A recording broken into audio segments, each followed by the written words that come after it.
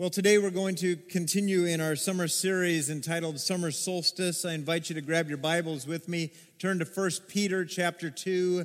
This is way at the back of your Bible here. We're going to turn here today, and we have been this summer looking at this idea that our soul needs healing and that we have to trust God for the healing of our soul, our inner person. And so we've spent some time understanding this inner person, this soul. We're going to do this again today, that we need healing from Him. So let me show you our key passage in Psalm 23. You see some of this on your notes. And I'm going to ask, as we have in the past few weeks, that you would, with passion and enthusiasm, please read this with me. Let's begin. The Lord is my shepherd. I shall not want. He makes me lie down in green pastures. He leads me beside still waters. He restores my soul. Even as we were talking here of how we have shepherds in the church, David writes this, King David of Israel writes and says that the Lord, God Himself, is my shepherd. And He's the one that brings healing. He's the one that restores my soul. And He is the one that we're looking to say, I need this soul healing. We've talked about how we have pressures in life, and this brings damage to our souls. There's so many pressures in life. You have those, I have those. And yet God wants to bring rest. You and I struggle with fear. That's another way that our soul can be damaged. And yet the Lord says, I want you to know that I am with you. And I want to bring rest and calm and peace to you. Last week we looked at the idea that some of our relationships cause damage in our souls. They hurt us because we hurt each other. We're good at this. We can step on each other's toes and hurt each other's feelings. And we looked at how we are called to forgive one another after we have been hurt. Well, today I want us to look at this idea that my soul is in a constant war. And we're going to see this in this passage today, that my soul is in a constant war. As I think of some of you, I know that some of you have fought wars. You have served our country well. You have been involved in wars, and you understand war in a different way than many of us do. But I want us all to understand today that there is a constant war going on in your soul, your inner person. The Lord loves you and cares for you, and yet there's an enemy that's trying to destroy everything good in you. As I was thinking about wars and battles in my life, I thought, I haven't served our country in that way and gone to any wars and served in that way. And for the most part, I'm rather... I haven't served in any big battles. I haven't been in any fights, but one came to mind as I was reflecting on this. I was a senior in college. We had just had a meeting one Sunday night, and me and one of my buddies, who later became the best man in my wedding, we walked into the student lounge, and we see a bunch of freshmen, sophomores watching Rambo. Just these guys, this is a manly movie. They're watching Rambo fight. And my buddy says to these freshmen in the lounge, they say, if you want a real fight, stop watching Rambo and take on me and Miller in a fight. And I'm looking like, what? Where'd this come from? But this guy, Jason, he would usually do something crazy like this. And he says, bring it on, fellas. They turned off the TV and they chased us right out of the dorms. We went running out, and I thought, okay, I'm not a fighter. I'm a lover, all right? This isn't for me. So I hid in a bush. I figured it's dark. They're not going to find me. I'll hide in a bush. They all attacked Jason. He did a good fight, 10-on-1. But eventually they took him down and started beating him up. I'm hiding in the bush. And then before long, one of the guys says, where's Miller? I'm thinking, I didn't sign up for this. I'm hiding in the bush. And I'm hiding in this bush, and they're looking for me. They want me next. And a guy comes up. And he peers into this bush, and we make eye contact. And I whispered, $10 if you walk away. Now, that was a lot of money 20 years ago or whatever it was, 25 years ago. And I thought, maybe that will do it for him. He's a poor college kid, right? Just $10 and walk away. And he walked away to go get his buddies. Miller's in the bush. And they came and they dragged me out of the bush and they start beating me up. I blacked out or something. I don't remember anything else after that. And I thought, oh man, battles, wars. I didn't even sign up for that one. Maybe you're here this morning, you're like, I didn't sign up for a battle in my heart, but you are in this battle for your soul, for your heart. And it's not fun to be on the wrong side of a battle. It's not fun to be on the wrong side of a war. And that's why Peter writes what we're about to read here. 1 Peter chapter 2, page 1014, if you're using this Bible sitting in front of you. We're going to see in this passage that our soul is at war. And again, you say, I didn't sign up for this. I just want a nice, cozy life. I'm telling you, that's not what you are getting. There's a war going on for your heart, your mind, your inner person. It was happening yesterday. It's happening right now. It's going to happen all the days of your life. There's a war going on. Let me read some of what Peter writes here. And in fact, I'm going to ask that you just read this a couple times this week. It's just rich. It's powerful. 1 Peter chapter 2, I'm going to start at verse 1 to give us some context here. He starts this chapter by saying, so put away all malice. This is like hatred and all deceit and hypocrisy and envy and all slander, all your hurtful words. Like newborn infants long for, or some of your Bibles would crave, pure spiritual milk, that by it you may grow up into salvation, if indeed you have tasted that the Lord is good. Verse 4, as you come to him, and the audience understood some Jewish context that he's going to speak into here. I'll explain some of it. As you come to him, a living stone rejected by men, but in the sight of God, chosen and precious, you yourselves, like living stones, are being built up as a spiritual house, to be a holy priesthood, to offer spiritual sacrifices acceptable to God through Jesus Christ. For it stands in Scripture, behold, I am laying in Zion, or Jerusalem, a stone, a cornerstone, chosen and precious, and whoever believes in him will not be put to shame. So the honor is for you who believe. But for those who do not believe, the stone that the builders rejected has become the cornerstone. He was reciting Psalm 118. And he says, and a stone of stumbling and a rock of offense. And again, he's pulling out Isaiah chapter 8. He says, they stumble because they disobey the word, as they were destined to do. But you are a chosen race, as he's speaking to Christ followers. But you are a chosen race, a royal priesthood, a holy nation, a people for his own possession, that you may proclaim the excellencies of him who called you out of darkness into his marvelous light. Once you were not a people, but now you are God's people. Once you had not received mercy, but now you have received mercy. Verse 11, beloved, I urge you as sojourners and exiles. Some of your Bibles would say strangers and aliens. I urge you as sojourners and exiles to abstain from the passions of the flesh which wage war against your soul. Keep your conduct among the Gentiles or the nations honorable, so that when they speak against you as evildoers, they may see your good deeds and glorify God on the day of visitation. Let's stop there. Let's look here in verse 11 again, if you would. And I'm going to have you look back at this passage a few times this morning. In verse 11, there's this battle, there's this war, he says, that's going on in your soul. You may not have signed up for it, you think, but you're in it. And this is why in verse 11 he says, abstain from the passions of the flesh, which wage war against your soul.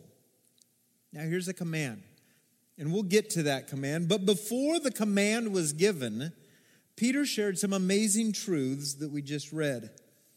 Before a command of abstaining from, these worldly passions. Note this, that I must know my God-given identity. Write this down if you're taking notes today. I must know my God-given identity. Verse 11, he gives these commands, but before that he says, I want you to know who you are. Those of you who claim Christ as your Savior, those of you who say, you know what, I've had a sin problem, I needed Jesus to pay for that sin problem, I need him to have a right relationship with God. First, I must know my identity. And that's what we find in this chapter. Go up to verse 4.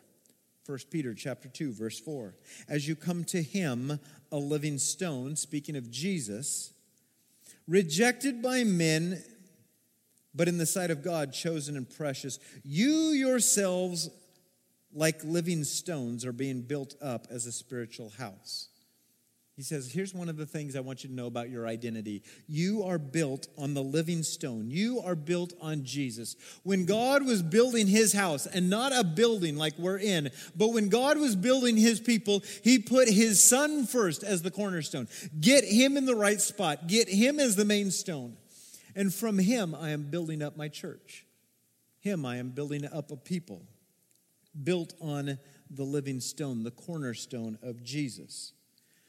And this is part of our identity as a believer in Jesus Christ. This is important to know, okay, this is part of my identity. I am being built up on Jesus Christ. Go down to verse 9 if you would. I'm going to share some of this identity that he mentions. Verse 9, but you are a chosen race, a royal priesthood, a holy nation, a people for his own possession. See, Peter is saying this. Here's what God did. God said, I'm going to take this group of people, this small nation, I'm going to rescue them, and then through them, I am going to tell the world about who I am. They are going to live in such a way as that they are going to proclaim who I am. I'm going to take ordinary, broken people who fail me, and I'm going to change them to tell the world who I am. This is us as well. It's not just for this nation, but this is for us. You are a chosen race. That you would show your coworkers, that you would show your neighbors, that you would show your family who God is and what he is like. This is why we spend time on Sunday mornings and hopefully throughout the days understanding more of who God is so that you can reflect that and proclaim that to others. This is who God is. He's using ordinary people like you and me. And he says this, that we are chosen by God. This is part of our identity, chosen by God. Speaks to our value. He says, I want you. Yeah, ordinary you. Yeah, broken you. I want you. I'm choosing you with this purpose of sharing with those around you who I am. This is part of our identity as a believer in Jesus Christ. And it's imperative that you know your identity. Verse 9, look at this again. But you are a chosen race. He goes on to say a royal priesthood. Priests. Here's the idea of priests. Priests were chosen by God to do a special work. Pop quiz, if I asked you how many priests are there in Willamette Community Church? You might go, I saw a few guys on the stage this morning, or do I look at the back of the worship program and find people whose names are on that? Who are the priests? The priests are those chosen by God to serve him.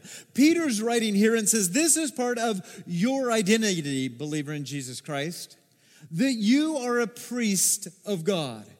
Your job is that you were called into service to God. You're like, well, I never went to Bible school. It doesn't matter. If you are a believer in Jesus Christ, you've been called into service to God. You say, I don't know a whole lot. It doesn't matter. You've been called into service to God. You're one of his priests to serve God. This is part of the identity of a believer in Jesus Christ. And it's imperative that we know this identity. Verse 9, he mentions another phrase. Let's keep going. But you are a chosen race, a royal priesthood, a holy nation, a people for his own possession. See, God was making this people group to be holy. We sing this word a few times this morning. The idea is to be set apart, to set apart. God says, I'm going to take these people and I'm going to set them apart. They will be different I've got them for a special purpose. And when Peter says this, he says, I want you to know that you are set apart by God, those of you who've placed your faith in Jesus Christ. You didn't just join a club. You just didn't all of a sudden start going to church every week. But you've been set apart by God with a special purpose. One of those great purposes you see in this passage, verse 9, that you may proclaim the excellencies of him who called you out of darkness into his marvelous light. You've been set apart to proclaim that. This is what God does. You say, oh, I was thinking I just believed in Jesus and got to go to heaven. Yeah, that's part of it. But you have been set apart to proclaim the excellencies of his grace in your life. That you were in darkness, every single one of us. And he called us into his light. Go to verse 10 if you would. Once you were not a people, but now, this is your new identity, you are God's people. Once you had not received mercy, but now, this is your new identity, you have received mercy. Write this down if you would. Because if we're not careful, we could miss something really cool in here. Write down this, Hosea chapter 1. Hosea is a small book in the Old Testament. It's the name of a prophet. He was given a special assignment by God. And the language that Peter is using, he says, okay, you Jewish people, you would know this story from Hosea. Sometimes we forget this. But you read this chapter this week and see what language in Hosea chapter 1 ties in with verse 10 here. And then out of that he says, Beloved, I urge you as sojourners and exiles. Some of your Bible said strangers and aliens. The recipients of this first letter, they had been dispersed. There had been religious persecution. They're not in their home anymore. They were like, you know what, we really like this area, but we're not here. Now we're all over the place. And he says, you get what I'm talking about. You're strangers and aliens in this world. This world's not your home, is it? And they're like, nope. We're not even in our physical home, but we're certainly not in our spiritual home. Look at that, and it says strangers and aliens, people just passing through. Do you believe in aliens? Yeah, I believe in aliens. We're all aliens here. Strangers? Yeah, I believe we're strangers. Some of you are really strange, right? But this world is a temporary residence for us. We've actually been given citizenship in heaven. This is part of your identity. Someone says, where are you from? What's your citizenship? We might say United States of America, or I live in Albany, or wherever. But listen, in Jesus Christ, our citizenship is in heaven. That's what my spiritual passport says. I'm just passing through.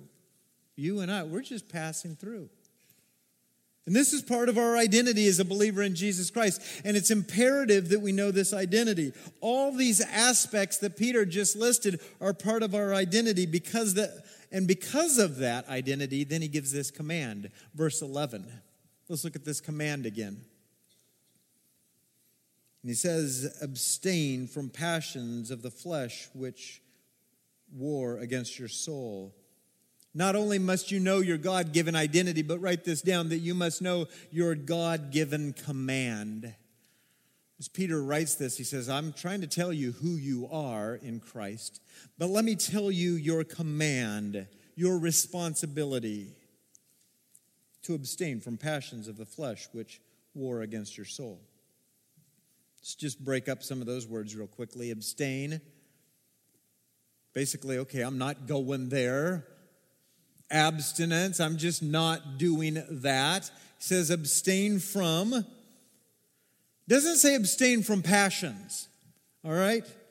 One of my passions, it's not that I've just had a ton of coffee this morning, but I'm passionate about us understanding our identity in Jesus Christ. It's passionate for me to help us understand the command that God has given to us. The idea is not to abstain from passions and just walk through life.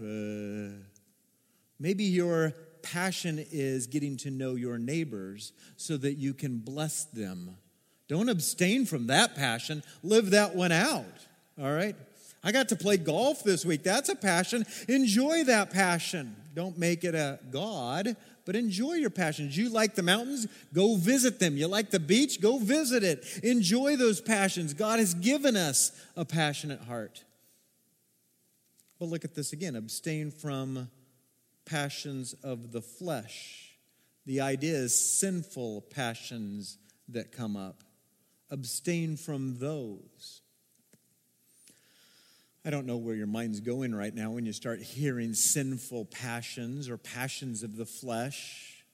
Some of you might go, okay, I know that the person sitting next to me has some passions of the flesh. They struggle. And so we might think of some and say, okay, alcohol, that could be a passion of the flesh, abusing that. Drugs, that could be a passion of the flesh. Pornography, that could be a passion of the flesh. I get abstaining from those. But some of you are like, I don't know that I really have any passions of the flesh. I'm pretty good. Well, let me just share a few of these. These would be passions of the flesh. Selfishness. Ouch. Okay, got me. Lust. That's coveting. Passion of the flesh. Arrogance. Walking around thinking that the only people who have problems with passions of the flesh are the people on the other side of the room. No, that's arrogance. That's a passion of the flesh. Gossip. Talking about people. We all have these, and Peter says, based on your identity as a follower in Christ, fight against. Don't go there, these passions of the flesh, because they wage war against your inner person. There have been times you're like, man, I'm miserable. I can't figure it out, but I'm grumpy, cranky. I'm just on edge. I'm angry. Well, there's been a war going on in your soul, and you've been losing ground because you didn't abstain from these passions of the flesh. You've just been living them. Go back to verse 1. He even says a few more of these passions of the flesh. He says, this is why we say put away malice, hatred. Okay, there's some people that you really don't like. I get that. Put that away. Put it away. It's not good for your soul. Put away malice, deceit, trickery, hypocrisy, being two-faced. Don't be transparent with people. Just put on your best Sunday face. I mean, we used to use this phrase, put on your Sunday best, right?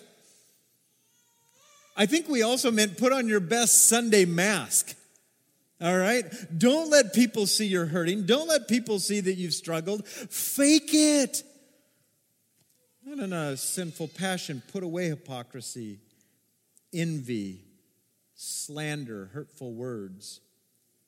These things, they wage war against your soul, your inner person. I want you to write this down just to be reminded. There is a battle going on for my soul. There's a battle. When my buddy said, let's take on these guys, I'm like, I didn't sign up for it, but I was in a battle. You're in a battle for your soul. Every single one of us is. But here's what you need to know. God has claimed you as your own, his own. This is what he's done in Jesus Christ. He says, I've claimed you as my own. Yeah, there's a battle for your soul, but I want you to know that I've claimed you as my own. Vitally important that you know that. The enemy, he wants to steal. He wants to kill. He wants to destroy. And God says, oh, wait a second. You're my possession. I got you. Keep trusting me. And so the command here from God is to abstain from these desires. Maybe for you, that's setting healthy boundaries. Setting healthy boundaries. Some of you at times have said, I feel far from God. I'm just not sure what happened.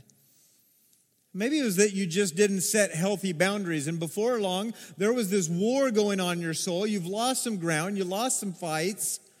And you're like, I just feel like I'm far from God. I'm telling you, God didn't move. You lost some ground in the fight. I was thinking about my own life. I thought, if I want to abstain from fattening foods, if I want to get less fat, well, then I got to stop stocking my freezer with Haagen-Dazs, all right? I got to set some healthy boundaries. Maybe eat a vegetable or two. so hard for me to do. I mean, just meat and pasta, all right? But, okay, a vegetable. Got to set some boundaries if you want to win some of these battles. If you want to win and abstain from some of these sinful desires, stop binging on the internet. Stop binging on Netflix. It's like, well, I'm just bored, and I'm going to go here. And wow, how did I end up here? Stop binging on that. Understand that there's a war waging for your soul. Maybe it means getting help for your alcohol or your drug addiction. Get some help for whatever your addiction is.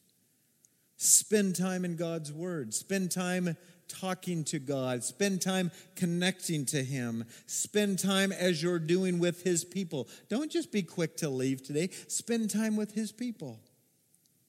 Verse 11, look at it one more time with me if you would. Abstain from passions of the flesh which war against your soul. The idea is you have been given a God-given identity. Now there's a command with that. There's a purpose with that as well. Go to verse 12. Part of the purpose in this, keep your conduct, your lives among the Gentiles or the nations, the others, honorable, so that when they speak against you as evildoers, they may see your good deeds and that they might glorify God on the day of visitation. Now, verse 11, abstain from these passions of the flesh which war against your soul. Why? Because there's an audience that God is reaching. Part of the reason for this command is that God says, I've got an audience I'm trying to reach. I'm trying to reach this audience through you. Just take a moment and just look around this room. Just think of all the audiences that God wants to reach this week through each of us. You abstain from these sinful desires which war against your soul as you know your identity. Because God wants to use you this week. He wants to use you today. That people would go, how's a knucklehead like you surviving? And I'm trusting God. How does a knucklehead like you recover from this? God is amazing. God wants to reach many of us, or many, through us. And so the command, it comes with a reason and a purpose from God. And I was thinking, how many times do we lose our influence? How many times do we lose our influence when we cripple ourselves by giving in to our passions of the flesh? How many times do we I just feel like I'm out of the game. Feel like I need to sit on the bench for a while. All because we've crippled ourselves. God wants to reach a great audience through you and you and you and you and you, all of us. And how many times does that audience not get reached because we cripple ourselves, not paying attention to what's going on? I know that's happened in my own life. And I know that it happens with you. So let me finish with this. This command, it does come with energy and it comes from power from God. This is not just a buckle down and do it yourself command. This isn't just try harder this week. Come on, church. Let's try harder. It's not that. I think this is why religion fails so many times. This is why you and I have tried this. You're like, I'm going to do better this week. This week, I'm going to write a list, and I'm going to wake up early, and I'm going to do this, and I can do it, and I can do it. And this is why we fail so many times. I would call that religion. You're just trying hard on your own. This command does not come by saying you do it on your own, because frankly, you can't. You can't. Oh, you might be able to hide into a bush for a little while, but eventually you're going to be in trouble. I want you to write this one down, is that I must know my God-given power. You see, we understand our identity. Then we are given a command. But you have to know that there is God-given power for this battle. This is not just getting it right this week and saying, I can do it. I can. Listen, let's just acknowledge we can't do this on our own. The crafty enemy is going to take each of us out when we try to do this on our own. When we have soul problems, healing does not come from you and I just trying harder.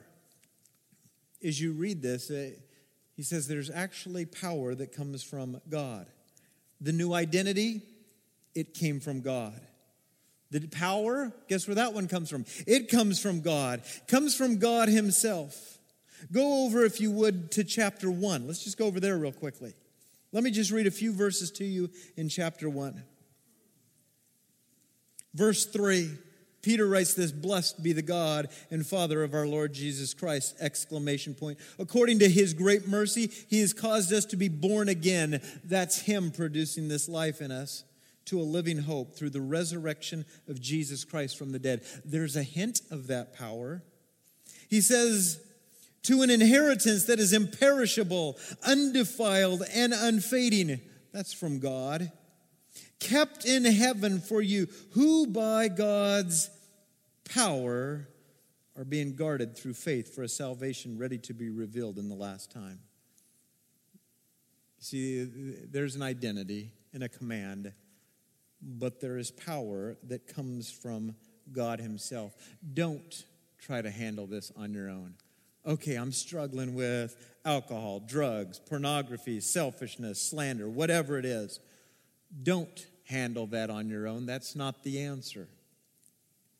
If you need to understand this power, we simply look to the cross again.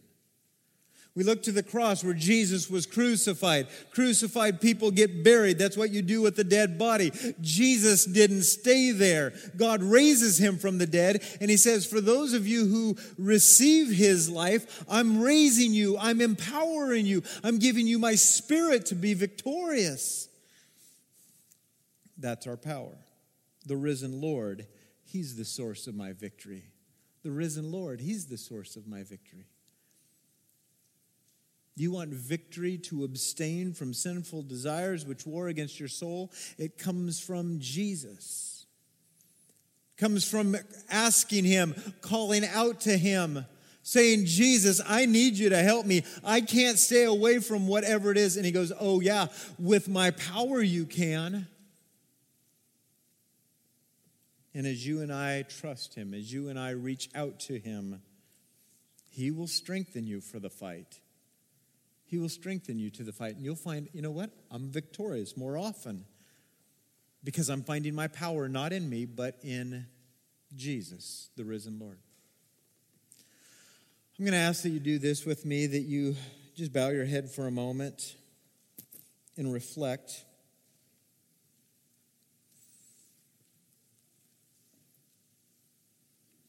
As you hear this command, abstain from sinful passions which war against your soul. Maybe we even take a moment this morning and confess that we give in to this far too often, or that we don't seek Jesus for strength and power.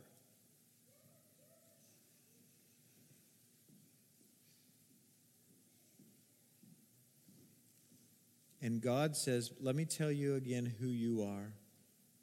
I've chosen you. I've sent my son for you. I've set you apart. I'm calling you into great ministry, great service.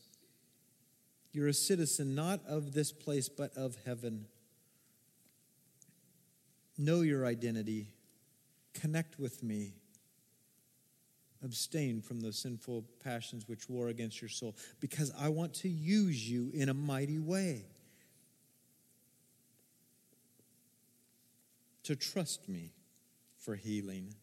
Trust me for victory. Trust me for power. Heavenly Father, as I look into this passage again, I just will be the first to acknowledge that much of my life, I let the battle take place. I'm not aware of the battle many times. And there is a battle. and you're the victorious one. And you want to use ordinary, broken people like me to proclaim that you are the victorious, healing God. So I thank you for what you are doing in me. I thank you for what you're doing in my brothers and sisters.